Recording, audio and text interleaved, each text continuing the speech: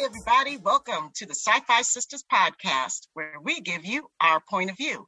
I'm Tamia Harper, and I'm joined by my sisters, Yvette Blackman-Tom. Hello.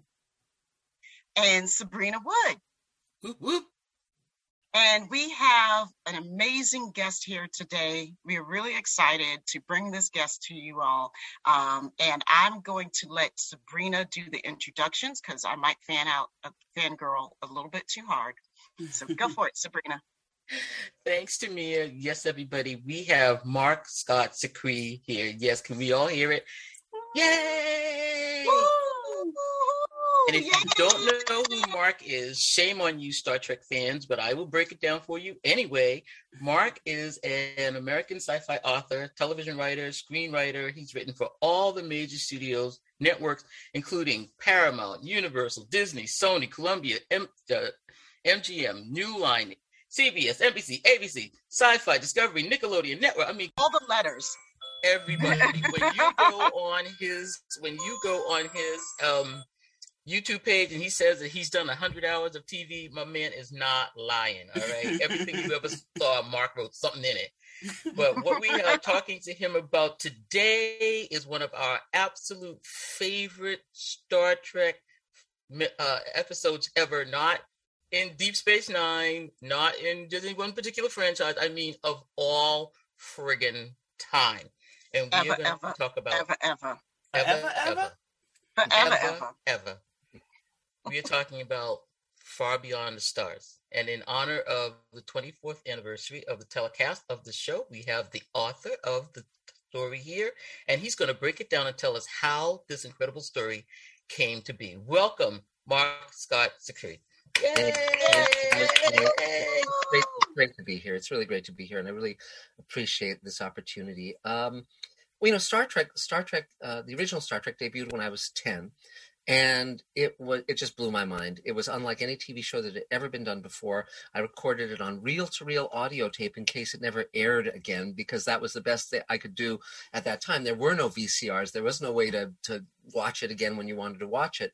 And I thought, if it never shows again, at least I'll be able to listen to it. And I was a huge Star Trek fan, and everyone in my life knew that. And so my mom, I was being raised by a divorced mom, a single mom, and she had a boyfriend named Eddie Leroy, and he had been a comic in the 50s, and he had his own TV show. He was a protege of Milton Berle. And one day he said, get in the car, I've got a surprise for you. And he drove me to this apartment building, and he knocked on the door. This is when Star Trek was running on NBC. And the door opened, and it was Nichelle Nichols. And she was astonishing. She was gorgeous. And she gave me one of her own scripts signed to me. And all of the Uhura lines were circled because that's how she would memorize her lines. This was not Xerox. This was Mimeo. They didn't have Xerox machines back then. And I was a 10-year-old kid, but I was a smart kid. And I said, well, do you have any more of these? And she reached in a waste paper basket and pulled out 5 more scripts from 5 other episodes. Wow. And she also gave me a signed photo, and she was just astonishing. And we corresponded. And the reason she was throwing out the scripts at that point, when normally she saved them, was that she was about to quit the show. And of course, we all know the story where Martin Luther King said, "No, you must not quit Star Trek because it is the one black role, one African American role on television that isn't a servant, isn't subordinate. She's a dominant, she's a powerful, she's her own woman, she's part of this crew, she's an equal." And so she stayed. Ironically, years later, when I did Space Command, the project I'm working on now, we actually cast Nichelle and shot a scene with her just before the pandemic. And I brought the scrapbook I had kept of Star Trek from when I was 10 that included the letters she had written me and the photos she had signed me. And we sat flipping through it on all the articles I clipped about her. And it was wonderful 50 years later. Yeah. And, oh my God, that must have been so cool. What a special memory. It was a Right. dream come true. It was a dream come true. And now she's in Space Command. But so I grew up, and another thing I want to tell you about, because this is not well known, or I don't think it's known at all. I asked Eddie, my mom's boyfriend, how he was friends with Nichelle Nichols at the time, and he said, well, he'd known her for a number of years, and before Star Trek, she was having a very hard time getting work, getting cast, and so to make ends meet, she was actually doing nude modeling for art classes. and he would pick her up after the classes, and she would be in tears because it was so, terrible. And he would say to her, "Don't worry, there's something better coming. Just hang in there. Just you hang in there." And because of this friendship, and because he gave her this window to the future, they stayed friends, of course. And so the point being that she just wasn't just someone who was cast in Star Trek the day she arrived in town and life was a bowl of cherries, Right. Like she had to fight that fight, and she had to have friends who would say, "No, you just hang in there. There's a future, there's a better future." And the thing about Star Trek also was Star Trek said, "There's a better future. We can make a better future, but we have to make it." Yeah. And people forget that Star Trek debuted and ran during the depths of the Vietnam War and the riots in the streets and Martin Luther King's assassination and Robert Kennedy's assassination. These things happened during the run of Star Trek, and yet Gene Roddenberry had the vision to say, "No, we can have a better future where everyone treats everyone like an equal, where everyone's value is seen and allowed." And that was a brave thing. And of course, you guys certainly know that Nichelle Nichols then went on to be a champion for women in space and African Americans in space and all of that. And so while she was doing all that stuff, I was growing up. And couldn't stay a kid forever, though I still try. And so I became a television writer. I sold my first short story when I was 19. And that was at the Clarion Writers Workshop, which is the leading science workshop in the country. Wow. And one of my teachers was Samuel R. Delany, the great Chip Delany. Oh, yeah. Get out of here. Yeah, and also Roger Zelazny and Jim Wolfe and Damon Knight and Kate Wilhelm and Joe Haldeman. I mean, this was amazing. Wow. And the other students included Kim Stanley Robinson. He was one of the students. And oh, my word. So it was quite a... You're about to die. Right? We're like dying over here. The Sci-Fi Sister Book Club just exploded. A collective mind explosion. Yeah, it was phenomenal. And so, and so I'd always been knowing that I would be either an artist or a writer. And I was actually in the middle of my art degree at UCLA. So when I went to Clarion, but when I sold that first short story to Damon Knight for $50, I realized people would pay me for my writing. And I'm going to be a writer. That's what I want to do. And I came back to LA and finished my art degree. And but at the same time, I knew I wanted to work in TV as a writer because writers run television. And this is a bit of a long journey to Far Beyond the Stars, but I'm getting there. And no, take You're good.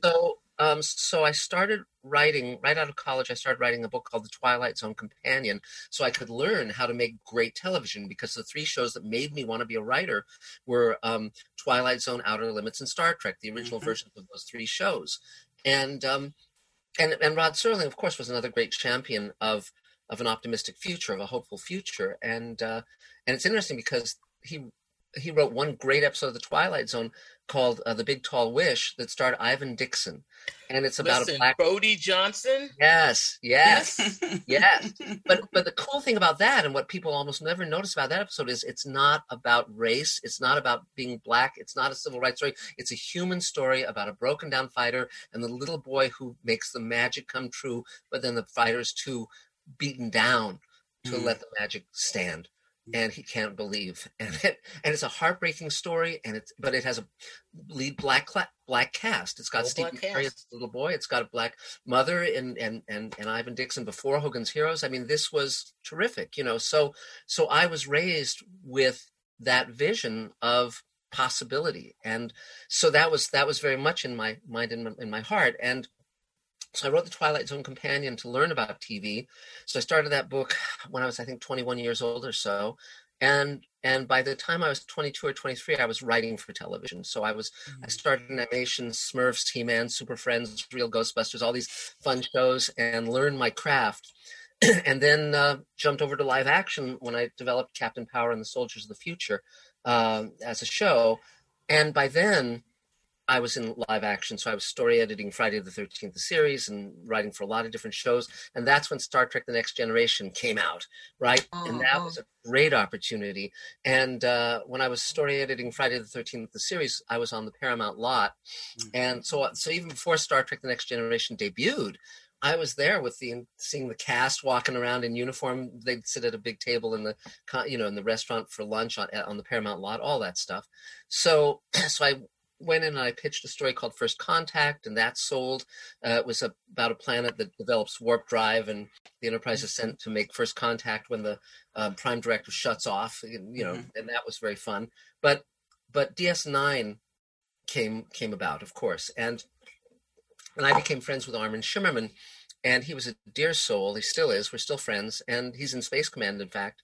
And Armin Shimmerman played Quark, and I went in to pitch to DS9, and I knew I wanted to do something just with First Contact, which opened up Star Trek in a way. It had told a story that hadn't been told within the Star Trek universe, but didn't violate the Star Trek universe. In other words, I was aware of everything they'd done, but wanted to kind of pry it open a little bit and expand the envelope.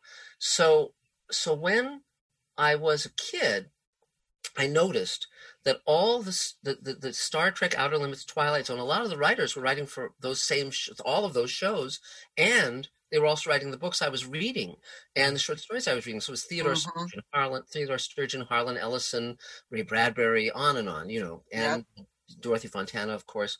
And so I started, as soon as I was a teenager, I started going to science fiction conventions and meeting those writers, and they became friends and mentors. And Ted Sturgeon, when I met him when I was a teenager, he was this giant of science fiction. I mean, he would go to science fiction conventions. It would be like God had appeared, and yet he was living this impoverished life. He was living in Silver Lake, which is the time was sort of a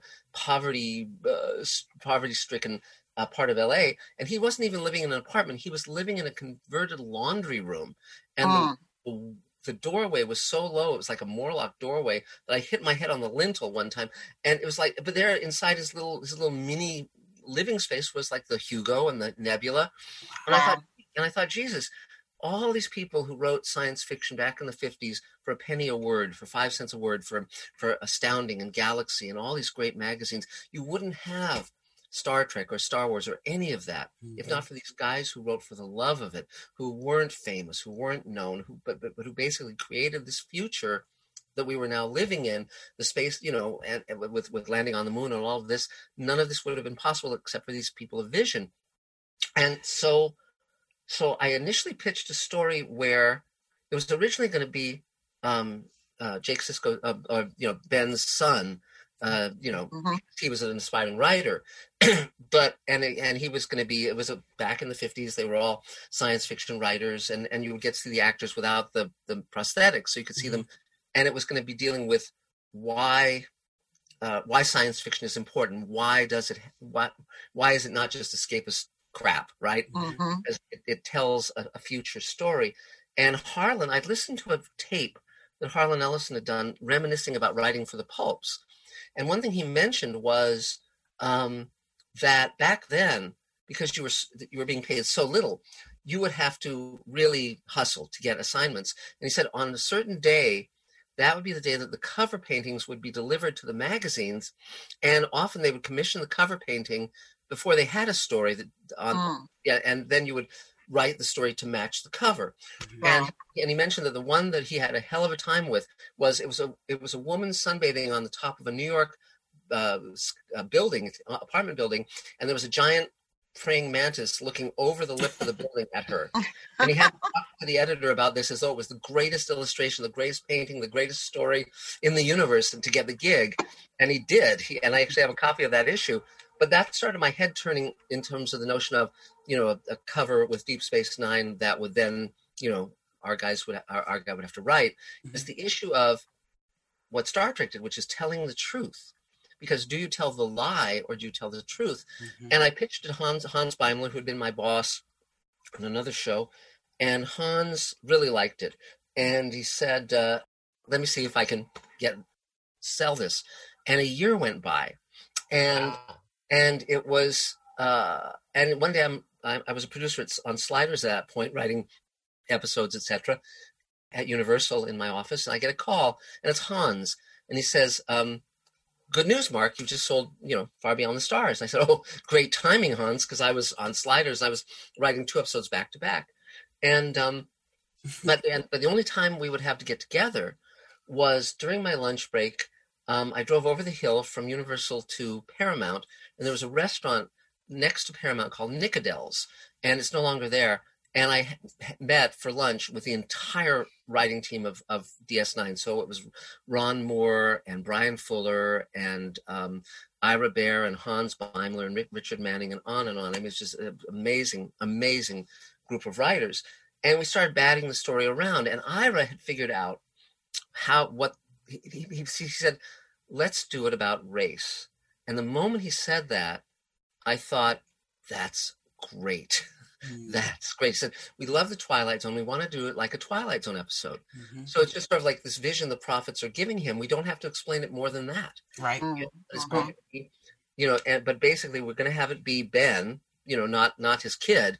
Ben's going to go back. Ben Sisko is going to go back, and he's going to be a science fiction writer. And one of the ideas I had was they're science fiction writers. So although it's played by all those actors, they're not the character in the future. It's not Ben going, well, my God, I'm back in time. It's like they are these people back then, and so it's that issue of when he said, am I the dreamer or the dream? You're both, and so we started batting the story around, and I realized that Ira was a great showrunner because he took the dangerous choice, because we all knew this was going to be one of the great landmark episodes of Star Trek. We also knew it was going to be extremely difficult to get the studio to say yes, because it was so controversial. But we all were very excited, and so we nailed down the basics of the story of that lunch, and Ira said, and Ira over that lunch was even thinking strategically about, we'll have Avery direct it as well as star in it, because that will also help push it through the studio hierarchy, because he's the star of our show, but it was also, we all approved because it was a great idea, of course. And so then that weekend I outlined the episode, and I called Harlan Ellison and asked questions about that era. I said, were there any Black science fiction writers writing under a white pseudonym? And he said, no, but there was a mainstream writer who was doing that.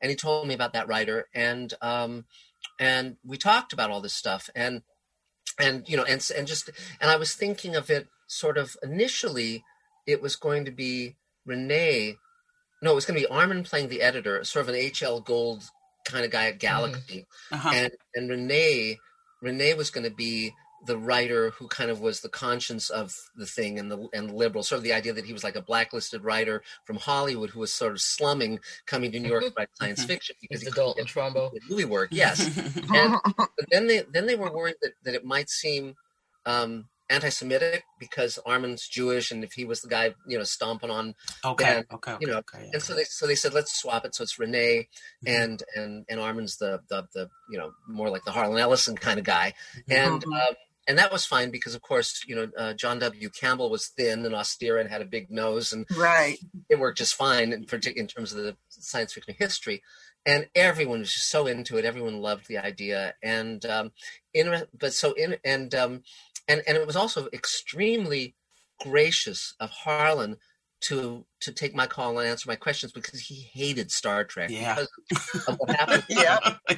What happened. When I wrote and co-wrote and directed and executive produced the George Takei Star Trek episode that I did, I invited Harlan to the premiere.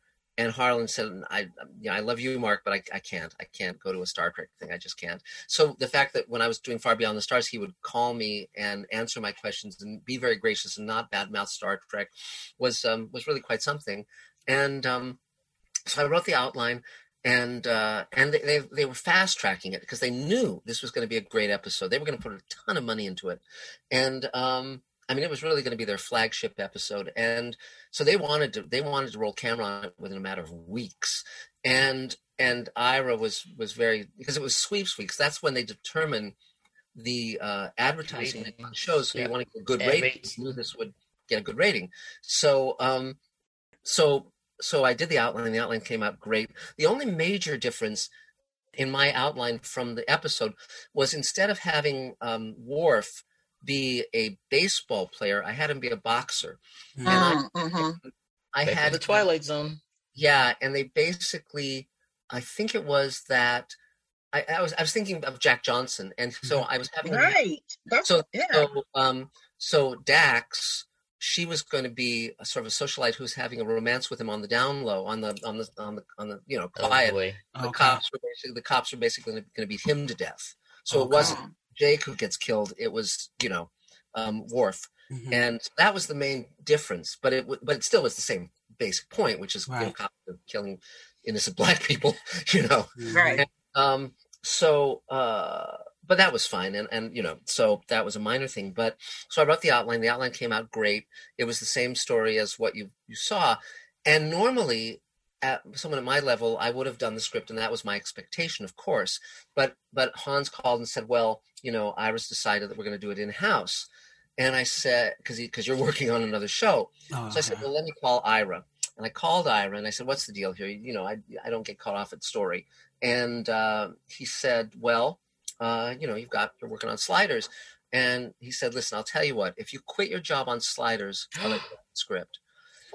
And I considered about 90 seconds because I knew this was going to be one of the great Star Trek episodes. But I was writing 2 episodes of Sliders back to back. Now I totally had the bandwidth to do that script. I wouldn't have broken a sweat. But I couldn't quit Sliders because they were relying on me, and I was writing 2 episodes back to back. World Killer and Slide Cage, and so I had to say, okay, I can't do it, and so I can't, knife my coworkers in the back. So, but fortunately, Ira and Hans Beimler, Ira Behr and Hans Beimler, I knew they'd be writing the script from my outline. I knew that they were going to do a terrific job, so I wasn't worried about that at all. But simply that was fast tracked. That was the reason that Ira made that decision, because he didn't think I could do 3 scripts in 3 weeks. But obviously I could have. But that said, I knew it was going to be a terrific episode, and Armin was thrilled because I said, even before I wrote it, I said, "Armin, I'm going to do an episode where you don't have to wear. People are going to see your face." Right. Now the interesting irony was when I wrote Slide Cage for Sliders, I wrote a role specifically for Armin, and I mentioned in that episode, the character mentions that his favorite TV show was Beauty and the Beast, and he says, not the Disney one, the one with Ron Perlman. And the reason was, it was an in-joke because both Armin and I wrote, Armin played a character named Pascal in that show, and I wrote for that show, and it was an in-joke about Armin, that this character says. The funny thing was there's 1 day overlap between the shooting on Slide Cage and the shooting on Far Beyond the Stars, and so they wouldn't let Armin go, and so another actor had to play the role in Sliders, though oddly the line stayed, so the line makes no sense at all. But, but the amazing thing was the 2 studios were shooting my work at the same week, the same time. Wow. Universal was shooting one of my Sliders episodes, and Paramount was shooting Far Beyond the Stars. So I got photos of myself in the same clothes with both casts at 2 different studios. And so it's the photo from Slide Cage with the entire cast, all, Jerry O'Connell and all those folks in the Cro-Mags and all of that. And then I went over the hill to Paramount. And the funny thing is, it's one of the most boring looking photos ever because it's guys in a 1950s office. It's like not on DS9. It's not with the prosthetics or any of that. So, but I went there, and they were shooting a scene, and Avery Brooks was directing, and I knew Armin, and I had met Renee, but I didn't know Avery. So while he's directing, he's kind of looking at me and wondering who I am. And he finished, he says, "Okay, cut, lunch break," and everyone starts filing out. And then I walk up to him and I say, "Hello, Mr. Brooks, my name's Mark Zicree. I came up with this story." And he said, everybody, stop. And they all stopped. And he put his arm around me and he said, "Say to them what you said to me." And I said, "I came up with a story." And he said, "He came up with the story." And then they all applauded. Hey! And so it was a wonderful moment. And the episode came out, and it was breathtaking. It was unlike any Star Trek episode before or since. And it was incredible. I actually had lunch a little while later with Brock Peters, who played, his father, and the preacher, and again there was that amazing moment where they're in the ambulance and there's the stars, am I the dreamer or the dream? You're both. And it was the issue of, it was a profoundly truthful issue about race relations, because it had the I mean, think of it. A major American studio says cops are racist and they kill Black people. Right. There's no, oh, well, maybe there's two sides to this story. No, there was no equivocation. It was just there. And we're talking, like, I should say 24 years ago. So that's, so it's a phenomenal, but it's also the other truth of why does science fiction matter? And science fiction matters because we can present a better future, and in presenting it, the possibility is created, and then it leads us somewhere. And I always talk about Martin Luther King when he gave the speech about I see the sons of slaves and the children of slaves and the children of slave owners sitting together at the table of peace and blah blah blah. He's telling a science fiction story because he's describing a future that does not yet exist, but in describing it, he's helping to create it. It's a science fiction story, just like Far Beyond the Stars is a science fiction story. It's why we do this. We, the ones who do it right, like Harlan, like Ted Sturgeon, like Chip Delaney, we are coming. Yeah, yes. And Octavia Butler, another friend. Yeah. I met Octavia when she was in the writing class that Ted Sturgeon taught, where I first met Ted, and when I was a teenager. But yeah, please do tell, because she's a personal goddess. She was amazing. Yes. And so I kept in touch with her. She died far too young, of course. Far too young.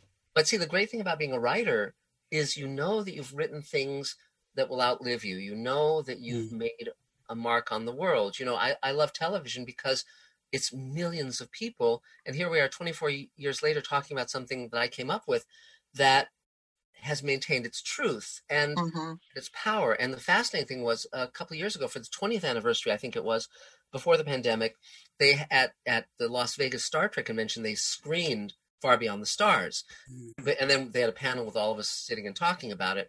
And while they were screening it for the audience, back in the green room behind the screen, they had the episode running on the monitor there. Now, normally in the green room, actors are calling their agents and people are running in and out and nobody's paying attention to what's on the monitor. I went in and there was the entire cast of Deep Space Nine and the entire cast of Star Trek Discovery watching this episode. Wow. And you could have heard a pin drop because the Star Trek Discovery cast did not know about Far Beyond the Stars. They did not know of that episode. And that was, of course, Black Lives Matter was just, things were happening in the real world. And it was like, holy cow, this is more relevant now, sadly, tragically, unfortunately, than it was back then. And so again, it's just, this is why we love Star Trek. This is why we love science fiction, because, if you write something that's about, well, I always talk about Rod Serling, where if Rod had stayed a mainstream writer, which is what he had intended to do, people wouldn't know about Requiem for a Heavy Order Patterns. He'd be forgotten, just like Reginald Rose or Patty Chayefsky or any of those writers. They're like dusty names, and you really have to be an aficionado to know who they are. But if you say Rod Serling, Twilight Zone, science fiction has a shelf life that other fiction doesn't. And I mean, some of it does. There's some high watermarks, but science fiction much more bang for your buck, So that's my journey to that. And then with Space Command, well, then I did the Star Trek episode with George Takei, which I did outside of the studio system, and that was the Great Sulu episode, and World Enough in Time, which you can watch on Mr. Sci-Fi, my YouTube channel. And it was nominated for the Hugo and the Nebula. And then I created Space Command, and my fans gave me $3 million, but I want to cast enormous. I don't want to cast diversity for diversity's sake. I want to cast it because it's the world I live in. Right. Sort of like, I like variety. I don't, Jesus, I don't want to be part of a world where everyone looks like me and nobody ever disagrees with me. I mean, come on, but more than that. So I'm casting, my friend Christina Moses is in both. I cast her in of World Enough in Time, and now she's in Space Command. She's starring in a Million Little what is it? A Million Little Lies? What was that? A Million Little Things? Whatever. It's that Sean Aby. Yeah. But she's terrific, and but there's a lot of Latino actors, Black actors, everybody in the pool. So it's yeah. So enough of my monologue. Feel free to ask. No, we loved that. That was like so thank you, listeners. That's it for the Sci-Fi Sisters. Yeah. But, show. See, the wonderful thing but Mark, what I really loved about this episode is it's, and I read this in a couple places where people were saying that it's so sci-fi, even though it's not particularly Star Trek, like they are not in their costumes and they are not in their makeup. Yeah. And we're in this other location in the 50s, but I love the way it went in and out and back and forth. 1 minute Sisko's looking at the pad, and then he's talking to he's in the office, and that flipping back and forth just made it seem so. You had to pay attention. Yes. What is happening? I don't understand what's happening. It was a story about racism in the 50s and why Black people can't write science fiction, and why even in the 2020s we're still having problems writing science fiction. But and one thing I read. Yeah, one thing Ira and I talked about over that lunch with everybody was the idea that he's writing under a white pseudonym, and so during the day he's working with his white coworkers. And then, but when it's like photo day, he's not supposed to come. No one's supposed to know he's black. But then he goes home at night to Harlem, and it's like, and his black friends say, "What the hell are you doing? You're writing about a future in which we're not there. What are you doing?" Right. And I was given that cover illustration of DS9, the 1950s version of it. It's like I had that moment where he looks in the window of his apartment and he sees his reflection. He sees his face, and it's like, do I write a lie or do I write the truth? Do I write a future in which we exist in a future, and he makes the bold choice, the dangerous choice of writing the truth. But that's the only way things change. Yeah. And I also remember there was a great issue of EC Comics in the 50s where an astronaut is sent to this planet of robots to determine whether or not to let them into this galactic federation. And there's orange robots and blue robots, and I think the orange robots treat the blue robots like shit or whatever. And finally, the guy says at the end of his story, Joe Orlando was the artist on it. No, you're not ready to be entered in because you're bigots, basically. And then he goes to the spaceship and he takes off his helmet, and he's a black guy, and it's beautifully drawn, but it's just that whole issue of race in science fiction, and I thought it was important, and of course Ray Bradbury wrote the story in the Martian Chronicles that I don't think it's in the current edition anymore, but it was about all the black people leaving Earth and going to Mars, and that was like a great story because it was like, okay, I mean, let's look at this, Well, I think one of the things about that resonates so true about Far Beyond the Stars is like, what you're getting to, what you get from Benny is not just validating his truth and his existence, but the important thing is, if I don't see myself in the future, right. I might as well just give up now. We might as well just all die now. Like I can't control if somebody else sees me in the future. I have to see myself there. Of course, yes, and that's why the original Star Trek was so important and so powerful, because there's Asians, there's black women, powerful black women. There's it was very, very important because visibility and legitimacy. But more than that. There was one other difference between my outline and the final episode, which is in my storyline, when Benny has the breakdown, Armin's character basically takes a stand and he says, "Look, unless you publish that story, I walk." And he basically throws the weight of his credibility behind this, and the story does get out to the public. And because by my lights, it has to get out to the public. The story has to be there. Now Ira took the other route, which is Benny breaks down and bad guys win essentially. But that doesn't matter because still there's the fact that a major American studio is saying, hey, here's the truth, and so the ending is less important in that regard than the truth getting out. And so in a way, the story gets out via that episode. Right. Yeah. I feel like the ending that they took was more realistic in a way. Yeah. Very realistic. Yeah. Yes, like you have the white savior happening. When the white guy says, "How it's going to go," so I would have been, "No, you didn't just do that to me." But it also, but I mean, the ending that you posed also is something that we're all rooting for. Yes. As the episode goes on, we're rooting for these people to speak up and to, and to back up their quote unquote friend. Yes. I think either ending is legitimate. I mean, because again, it all boils down to individual courage. And one of the things that's about Star Trek that's so great is, I mean, the original Star Trek and all of the good Star Trek since, is that they're a family. They're there for each other. It's not about individual benefit. It's about, we're all in this together and we all, take care of each other. It's like that, and selflessness, and that's so important. And but I can certainly I see the ending that Ira put on it as valid as well. Because sometimes we win and sometimes we don't. But the episode won. So that was the amazing triumph. I mean, and Ira was very brave to do it. I mean, he really had to take on the studio, and he's a tough guy. He's a tough guy. So Ira's idea of making Avery the director really was to get over that obstacle with the studio. Yes, well, not just that. It was also to legitimize the story. So in other words, it's a black director. It's like, it's not the he signed off on it. Yeah, exactly. And everyone agreed to that idea. Though I'll tell you one thing, because directing that episode was very difficult with Avery pulling such a heavy load as the lead. And there was one time that it really came back to bite him, which was when he has the breakdown, when he has that amazing monologue. The first time round, see, back then when we were shooting with film, now we shoot digitally. When you were shooting with film, before you did any take, you would say to the DP and the camera crew, check the gate.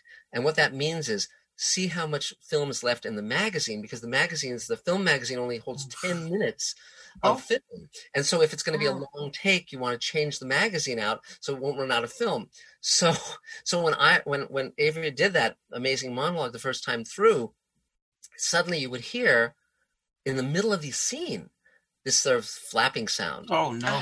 Everyone knew what that was, which was the magazine had run out of film. He had not told them to check the gate. Yeah. And so he gives it his all. He throws everything he's got into it. And then it's like, cut. And then it's like, boss, we have to go again. Wow.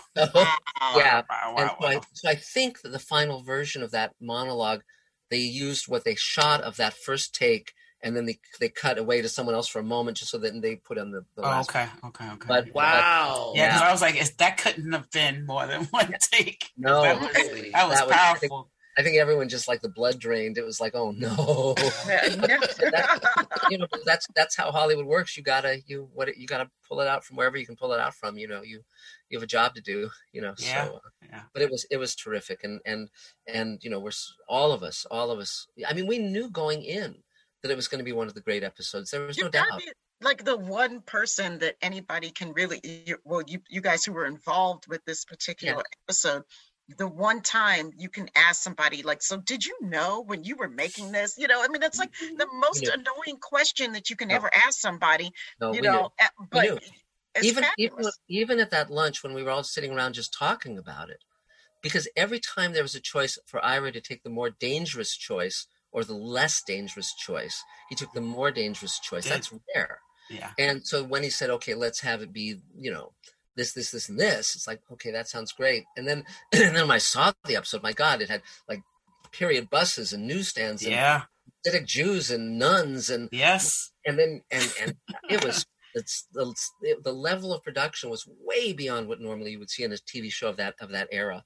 And they really, I mean, everyone knew it was going to be a jewel. Everyone knew. And, and so that was, and also the more references we had, not just to the world of 1950 science fiction, because I put a ton of that stuff in there, but also, and because we all were thinking, okay, this writer is Isaac Asimov, the robot stories. We were thinking about who they would have been. Yeah. And, but also we were thinking about, Avery was also bringing the jazz influences and a lot of that stuff, and wearing that period, that hat that he wears. The kufi. So the more that it was, the more authenticity we could get into, and the more that we could bring that stuff. So every department, and Mike Akuda and the art team, of course, had a great time doing those fake science fiction covers. I'm sure they had a great time with that one. Yeah, they Yeah. did. So I love the fact that you brought in. I'm a huge baseball fan, like history of baseball, and I'm a New Yorker. So bringing in the New York Giants that has always been great because that's my stepfather loved the New York Giants. They're from Harlem, and to bring in Willie Mays, that was that was just awesome. And and his love for Harlem and all of that. I love that part. So and also because Ira and myself and a lot of the people working on that show knew history. We knew history, and we were also liberals. I mean, it was like we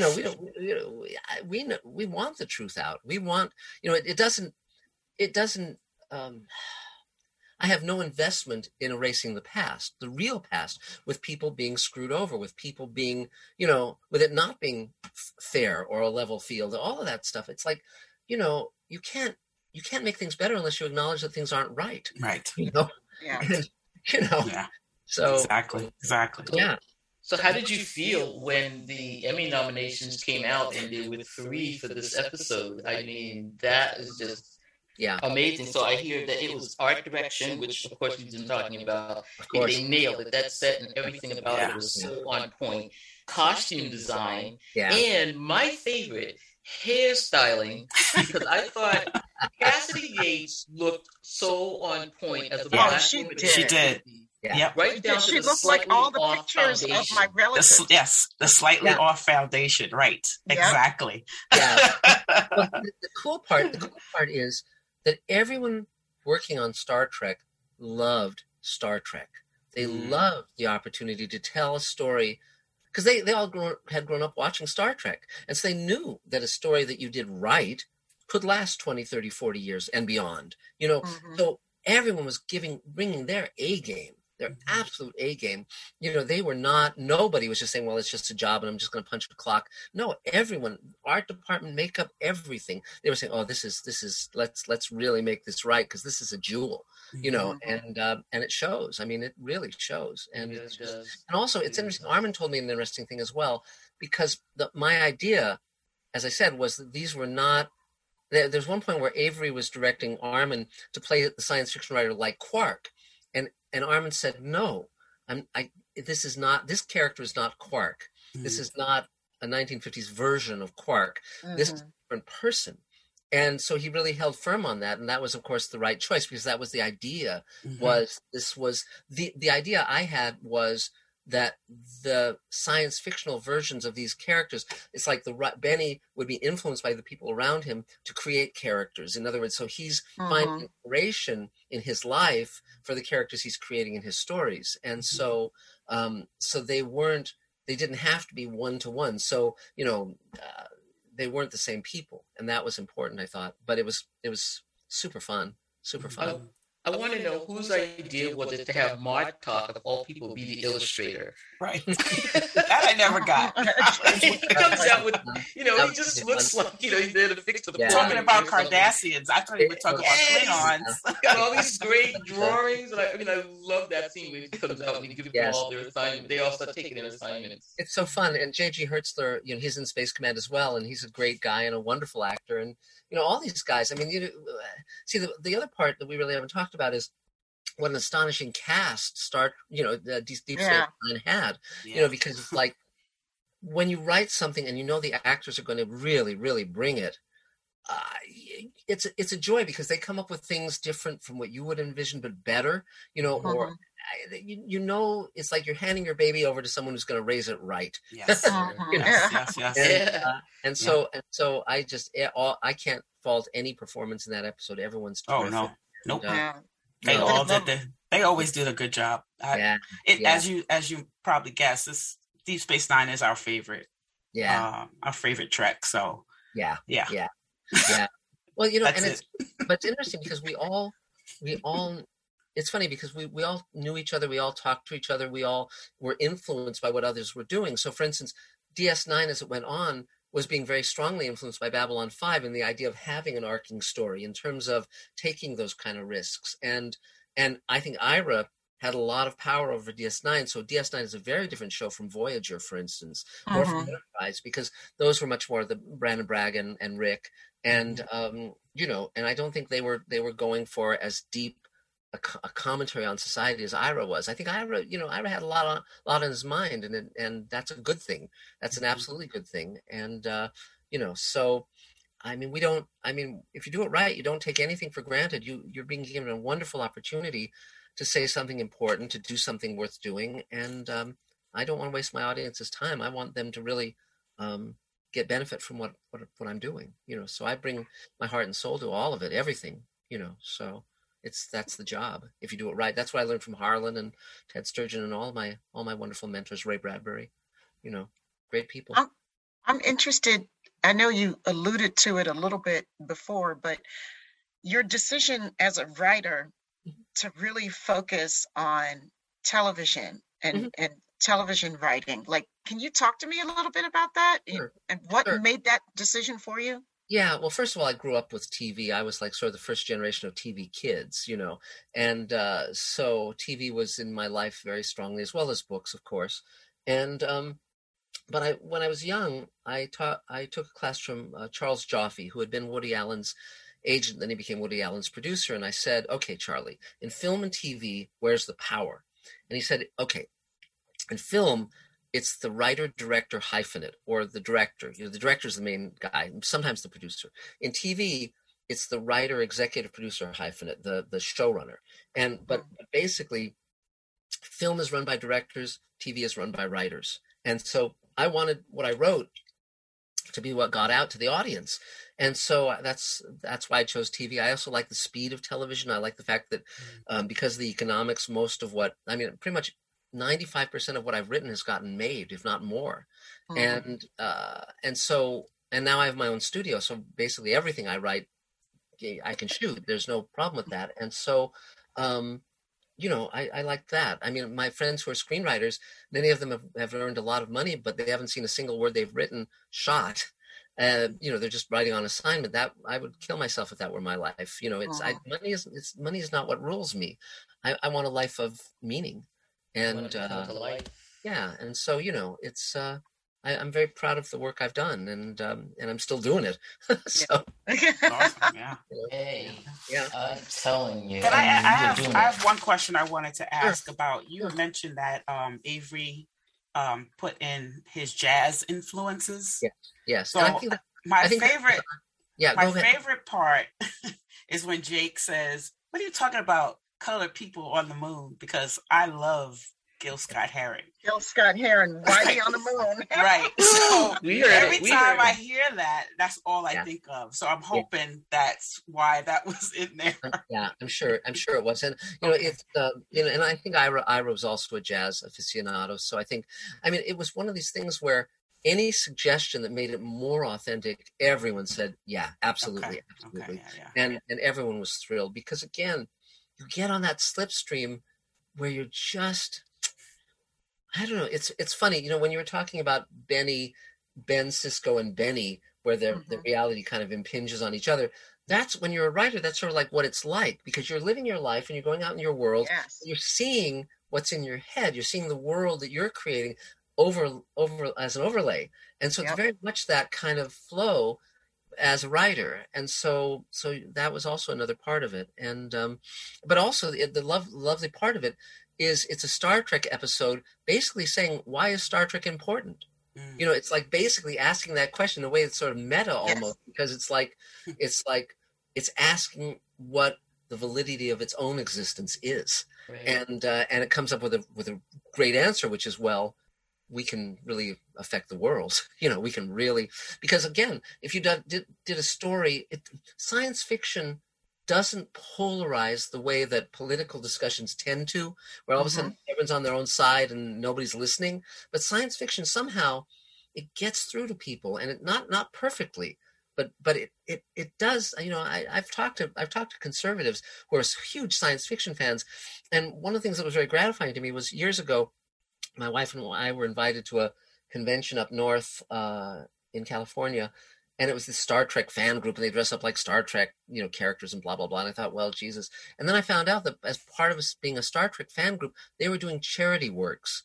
That was, so they were giving blood and helping poor, children and whatever. It's like they were not just doing the superficial trappings of Star Trek. They were doing the heart of Star Trek in taking that into the world and doing something that meant something.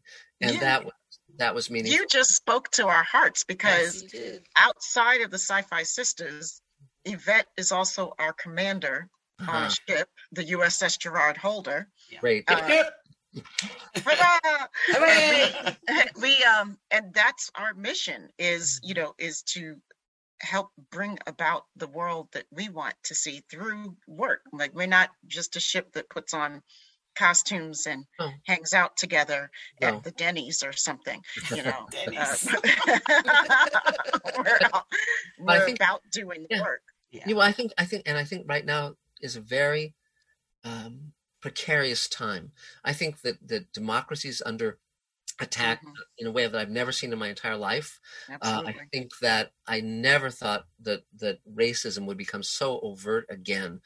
I mean, so much. I mean, it's cops are always killing people. I mean, cops are. I mean, that's okay. Yes, reform the cops, but the voting thing. It's like the voting rights is the key. Yeah. And I mean, I feel like everyone should just take a bus to Washington, and like if 100 million people should go. I mean, this is huge, because if you the voting rights are key. And what we're finding, okay, that's a whole nother podcast, but I mean, what I'm finding, I mean, I live in DC, so this is my world, and yes, I have a lot of thoughts on political strategy and what's gone wrong recently. Yes. Well, I think the key is that those local elections were really failing. I agree. At the local level, and I don't know that I want another march. I just want people to really get involved in their local politics, so we can't, keep putting in. I watched a thing on the television the other day from a school board out in one of the suburbs of DC, that they literally just did a coup. Yes. Conservatives just did a coup on the school board, ousted the school board president with no repercussions. Right. And it was just like, there was no democratic process. I mean, it was crazy. Yes. Well, I remember that is what we're living in. Well, years ago, I was at the Smithsonian. There was an exhibit, and they had gotten these letters from the turn of the century, and they posted them on the wall. And one of the letters was amazing. It's from a black man in the South, and he was saying, "I went to my polling place to vote, and they wouldn't let me vote. Please do something about this. Please help me." And of course, he got no answer and no remedy. And if you're a student of history, you know what Reconstruction was, and then Tulsa with Damon Lindelof dramatizing the Tulsa massacre.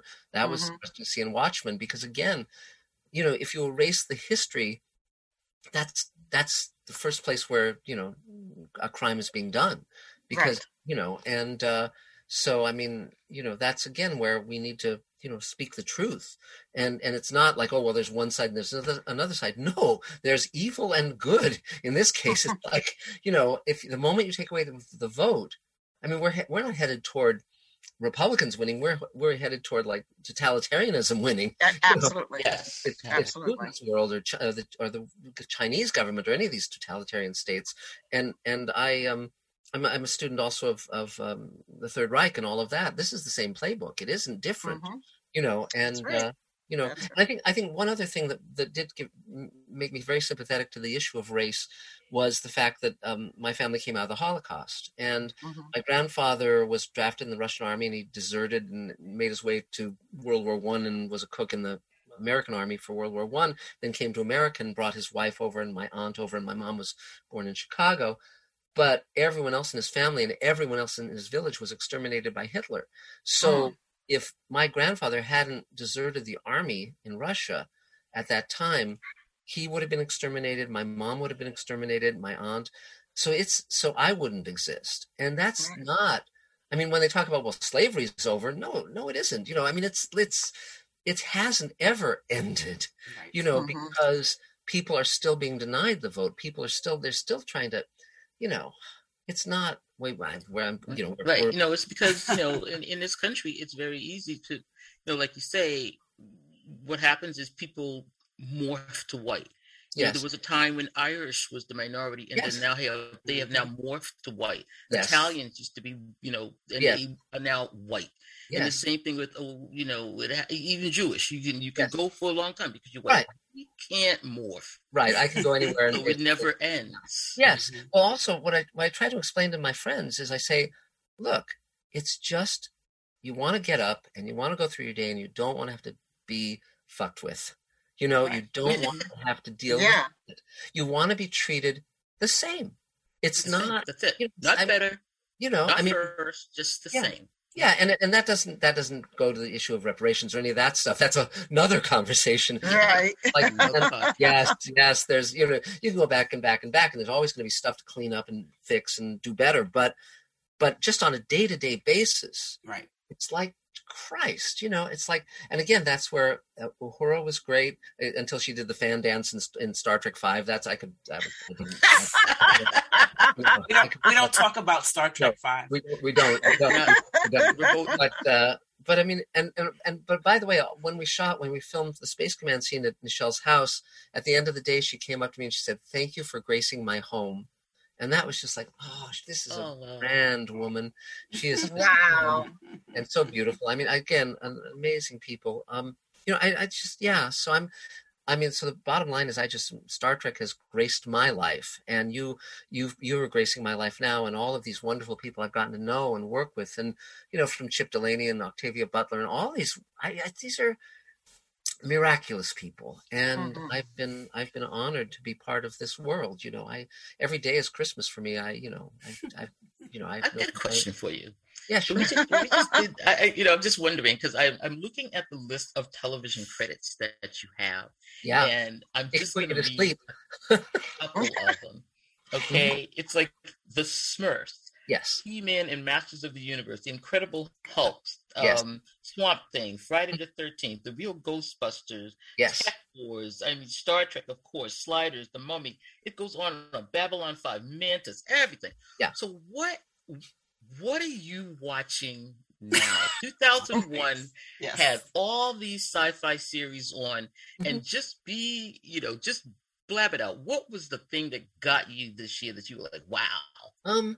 I just finished watching Station 11, and it started slow, but it really kind of got its feet under it. I really liked it. Did it? Yeah. Okay. I tried. I tried. I didn't get far. Okay. I just have to let it go, huh? You have to basically get to episode 3 before you get past a lot of the bullshit, and then it really, really works. It really works. The Expanse. The Expanse. I'm going to be watching The Expanse, the ending of The Expanse today. Yes. I'm also reading the final novel. So yeah, and there's a lot I like about that show. I'm currently creating a new show with the two creators of The Expanse, of the show, Mark Ferguson and Hawk Ostby, and I'm creating another show with Rockne O'Bannon, who created Farscape and Defiance and so forth. But I like those shows. Let me think, what else? There's a lot of bad science fiction shows. There's like Raised by Wolves. It's like, what the what? Okay, what was that? What the heck was? Okay, so I have people that were just going off about it, and I watched it, and I don't understand. What is the point of this whole show? I don't even know what they're trying to do. I don't know.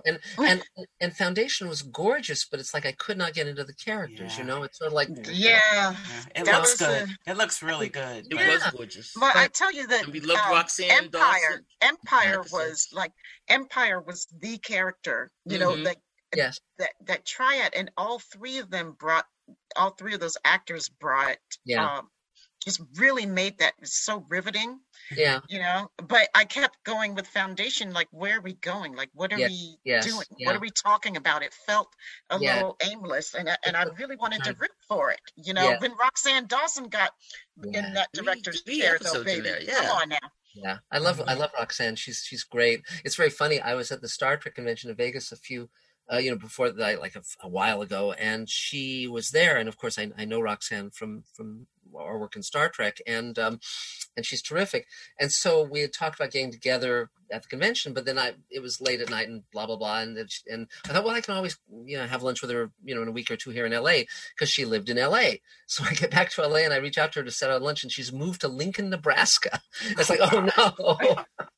So I'm going to have to fly to Lincoln, Nebraska at some point and take her out to ride. She's wonderful. She's another person I very much want to work with again, and she's wonderful. And I'm actually trying to get her to act, to come back to acting as well. And what about Space Command? Yeah. If you're listening. And we know you are. You are. Mark wants you for another project, okay? And we want you to be the next director of a Star Trek movie. I just want to put that out there. Why isn't Roxanne directing the next Star Trek movie? Yes. And when she gets that deal, make sure you come tell us. Yeah. But no, I mean it's really fun to be doing all this stuff, and it's very meaningful to me. And and I now have my own YouTube channel, Mr. Sci-Fi, and which is really cool. Yeah, Sci-Fi. Great. It's a lot going on that one. I was like, wow, baby, I love this. If you all haven't seen that channel, you need to go on and see that channel. It's so cool, and especially if you have any interest in the history of sci-fi at all. Like, there's so much going on there. Like, you will find what you want.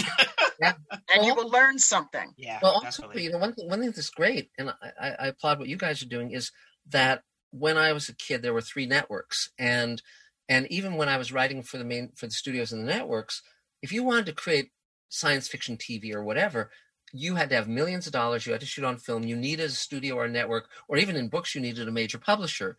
And thank God now, none of that is true. You can get a YouTube channel for free. You can edit on a computer. You can shoot with your phone. You can get your voice out. You can get what you care about out into the world. And I think that's terrific. I just wrote a new book called Greenlighting Yourself, and it's going to be coming out. I'm buying it. Yeah, it's going to be coming in the next few months. Yeah, from Silman James, my publisher. But it's about, again, how we can make this happen, because my fans gave me $3 million to build my own studio and start shooting Space Command. Wow. And that came from me, my audience. And so our fans, if you're listening, I hope you are. The account to drop the money in is but that's why I wrote this book, to basically free people from thinking that they need the studios or the networks to wave the magic wand and make their dreams come true. We can all make our dreams come true just by, there's power in numbers, I mean, when I was a kid, one thing I didn't mention was when I was a kid, they were going to cancel Star Trek at the 2nd season. And I was a little kid with a sign picketing NBC with all the other Star Trek fans, with B. Joe Trimble. Yes. And I was you and me, Mark. And and NBC got 1 million letters, and they renewed the season for a third. They renewed the show for a 3rd season. And without that 3rd season, there's no telling if Star Trek would have thrived in syndication, which is when there wouldn't have been enough episodes, right? Yeah. And so even then, it was all of us, the fans, recognizing that this thing was of value when the studio itself, when the network itself didn't. So we have power. We just have to use it. And now, we got to keep the vote. Got to keep. That's right. Yeah, that's right. That is important. Understatement, right? Yeah. I have another question. You said I could ask anything, so here's my question. Please. You've been in all of these writer rooms in all of these different shows and this and that, and Star Trek. Diversity. We praise it and we love it, and creators of Far Beyond the Stars. But why do you suppose that we haven't seen Black writers in the Star Trek writing room? It's an interesting question. Well, even to discuss racism even more directly, when I started writing for live action TV shows, I would literally have to say in the script, this is a Latino nun, this is a Black, I would have to really call it. And my bosses would say, well, can we make this a white character? And I would say no. And I would draw the line. I would say no. And when I was my first staff job was a story editor on Friday the 13th series, and that's when half of the episodes would be written in-house and half would be freelance. And we would often do page 1 rewrites on the freelance scripts because they didn't know the show as well as we did, the characters and all that. But so every day they were sending in writers to pitch to us, and I noticed that all of the writers were white men. So I said, well, let's shake it up. Let's start having in women and people of color. And they started doing that. And this is like the late 80s or 1987. And I know, so what I saw was that it wasn't that the racism was deeply entrenched. It's just you needed somebody to say, hey, let's do it differently. Mm-hmm. And many of the writers who came in, it was their first sale, and then they went on to have careers in TV. But you have to be extremely it's funny, for many, many years, they would talk about diversity, but they didn't mean it. It was just lip service. Right, of course. Now, see, the color they really care about is green.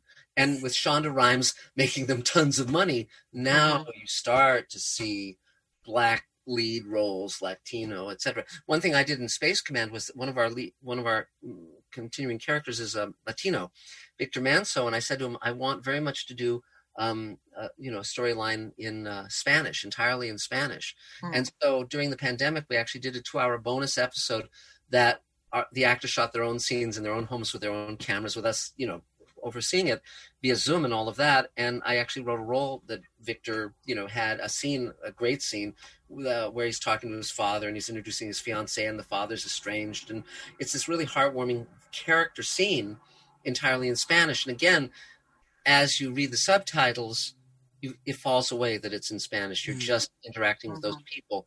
And it's my favorite scene in the entire thing. And, but the reason there's no Black women in the writer's room, since I'm not in those writer's room, I can't answer that question other than to say that there should be, but I wonder why there isn't more, why there aren't talented writers in the Star Trek writer's room. I don't know. Let's put it this way. I'm with you. I'm sorry. I've put some folks on blast already. Yeah. I'm looking for the quality that I'm used to having, and I'm not getting it. No, it's you have to, what guides me in my writing is compassion. I need characters who are courageous, compassionate, who reach out to others and reach across boundaries and barriers. My heroes are heroes because they're coming from the heart and the right thing. They're not heroes because we say they're the hero. It's like for me, Star Trek Discovery and Picard, with the first season at least, was they have the shape of Star Trek without having the heart of Star Trek, in my opinion. And they're not doing a good job of character development. I don't know who these people are, and, yeah. But it's like, I've heard Prodigy is good. I've heard Lower Decks is good. I haven't had a chance to get to them yet. But all I can do is take responsibility for my own work. And so with Space Command, that's what I'm doing. We had wonderful Mira Furlan, whom we lost, but she's great in it in the episodes we got to have her in. And, but again, it's just, but also you have to remain open to the world. You have to remain open to suffering of others. You have to keep your heart open. That's fortunately my wife. I've been with my wife for 45 years. We've been married for 44. We write and direct and produce together, and we combine our ages. We're 142 years old, and but you look great. Thanks. Talking. I tell my friends that I'm tempted to run off these shirts for all of my friends that just say ambulatory, and it's like, but the point is, it's like the reason I have my own studio now, the reason I'm doing Space Command the way I'm doing it is because I don't want the studios or the networks to decide what of mine gets made. If I have a passion for something, I want to be able to get it made. That's it. So and also these wonderful actors, like all these wonderful actors, Michelle. Everybody, you have everybody in there. I'm giving them roles that are worth doing, and not just empty bullshit. So. I can't. So in terms of Star Trek Discovery, God knows. I think it's the same flaw that infected a lot of the recent Star Wars movies, where you say, well, we're just going to make it different than it's been. But sometimes different isn't the right answer. The right answer is follow an emotional line. Yeah. Create characters we care about and have them do, acts of of bravery and not, that doesn't mean jumping off a mountain. It means, saving someone who deserves to be saved, taking the hard choice, the selfless choice. It's all this. The characters in Star Trek prior to this were heroes. They were actual heroes. There's so many characters on Discovery. I can't figure out what the deal is. It's like, what's her name? The one from the evil universe who's supposed to be Georgiou. Yeah, you have her eating, Doug Jones's race, and then yes. And somehow suddenly we're supposed to kind of like her and find her whimsical, but she's one gag over and over and over again. It's like, this is not a character. This is, I don't know, blah. But anyway, So, but yeah, we could. I know. go down that. Path. I feel like there's room for growth. I mean, like I keep rooting. I like it. Yes. You know what I'm saying? Like I will watch it and I root, and of course, like I root Sonequa Martin Green every week. It gives these amazing performances. Like the talent on there is amazing, you know. But I look for storytelling. I know. You know, I mean, I'm a writer at heart. Yes. I know it's not easy. I mean, I have not published a thing in my life, but it is the thing that I like to do when I'm not doing other things, like making money. But you've read enough stuff to know, you know. And I'm an avid reader, and I know what a good story is. I know what a tight story is, and I know when I'm getting a lot of extra dialogue that I don't need. Like I know how to self-edit. You know. Well, you know, it's like. But here's the other thing. I mean. The science fiction we love, it actually knows what it's saying. It has a point. It's not clutter and noise, and it's just, you know, it's like, for instance, you know, one of the things that people tend not to notice or talk about is the fact that whole generation of writers in the 60s and 50s, Rod Serling and Gene Roddenberry and so forth, they all went through World War II. So these, with Rod, when he came back from the war, I refer to that whole generation of men as young old men, because they lived, they saw life and death, they saw their own mortality, they saw suffering, they were deepened by the war, by that experience. And so Roddenberry was that way, and so was Serling, and so they had something to say, they had something to get off their chest, and I think a lot of the TV writers you have now have just watched TV, and they don't really. They're faking it, you know. They don't have a lot to say or anything to say, and I think that's, you know, when they say what are most, you know, TV shows and movies about, you say, well, they're about an hour or 2 hours, you know, that's it, you know. It's like they're not you know, and but that's where I was so lucky. Is that why you think we have so many reboots? Because I'm always amazed that it's just like where is the original stuff? And Yes. Well, because the executives want to keep their job. And so if they look at something that was successful and they say, okay, we'll just redo this successful thing. If it tanks, at least they may not lose their job. Whereas if you risk with something that's original, they probably will if it tanks, and most things tank.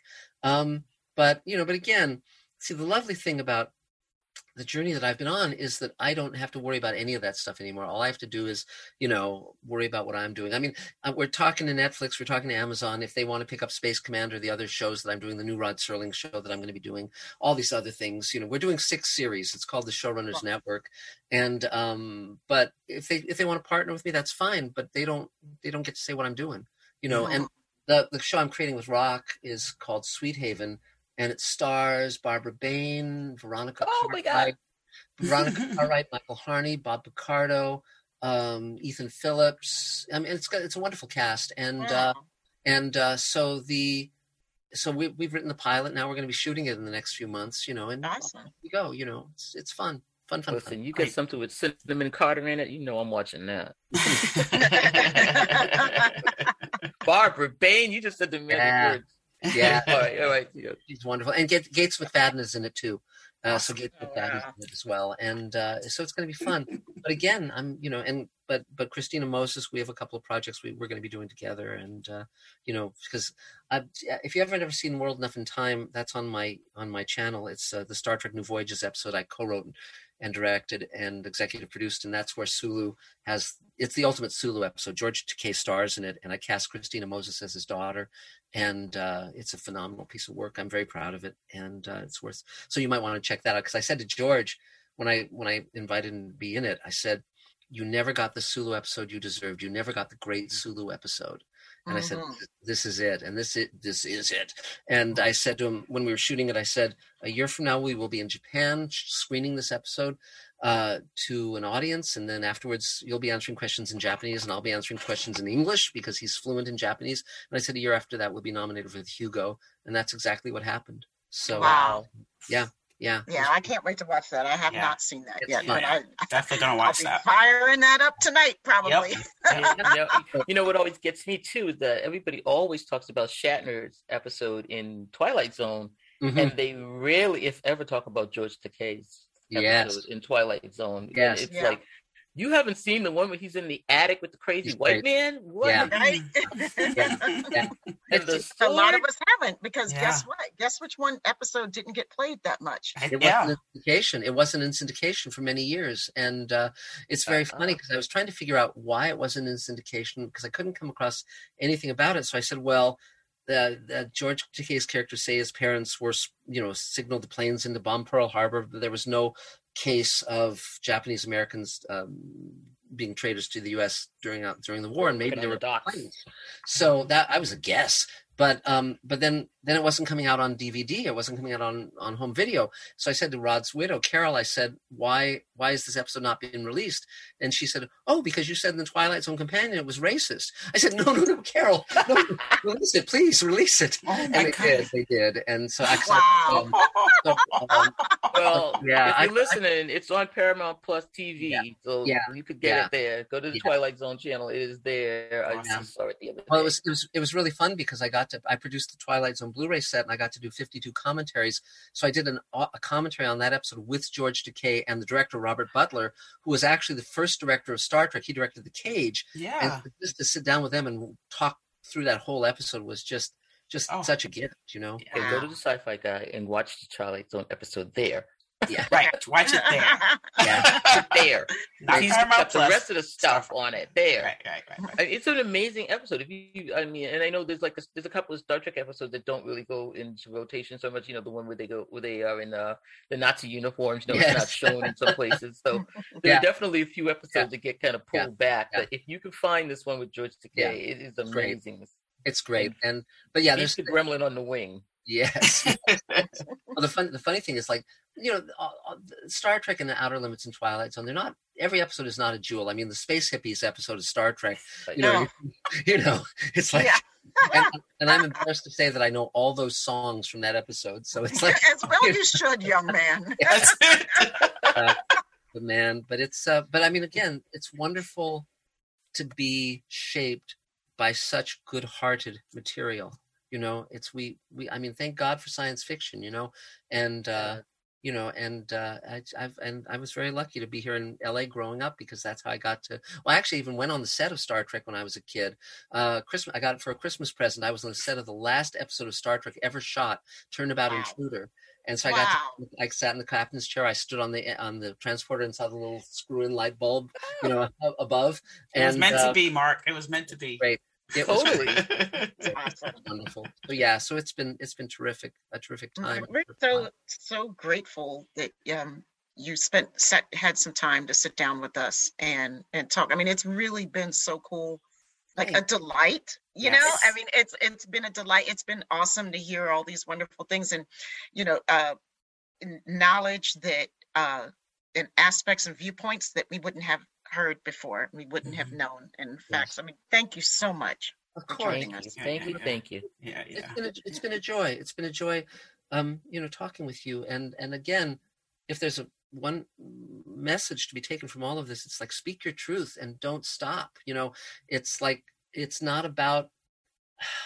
They'll try to shout you down, all of us, when we speak the truth, because the truth is not comfortable for those who are trying to rob us of our basic rights. And the reason I love television is very loud. And when it manages, rarely on occasion, to speak the truth, that's a truth that goes all around the world and it lasts forever.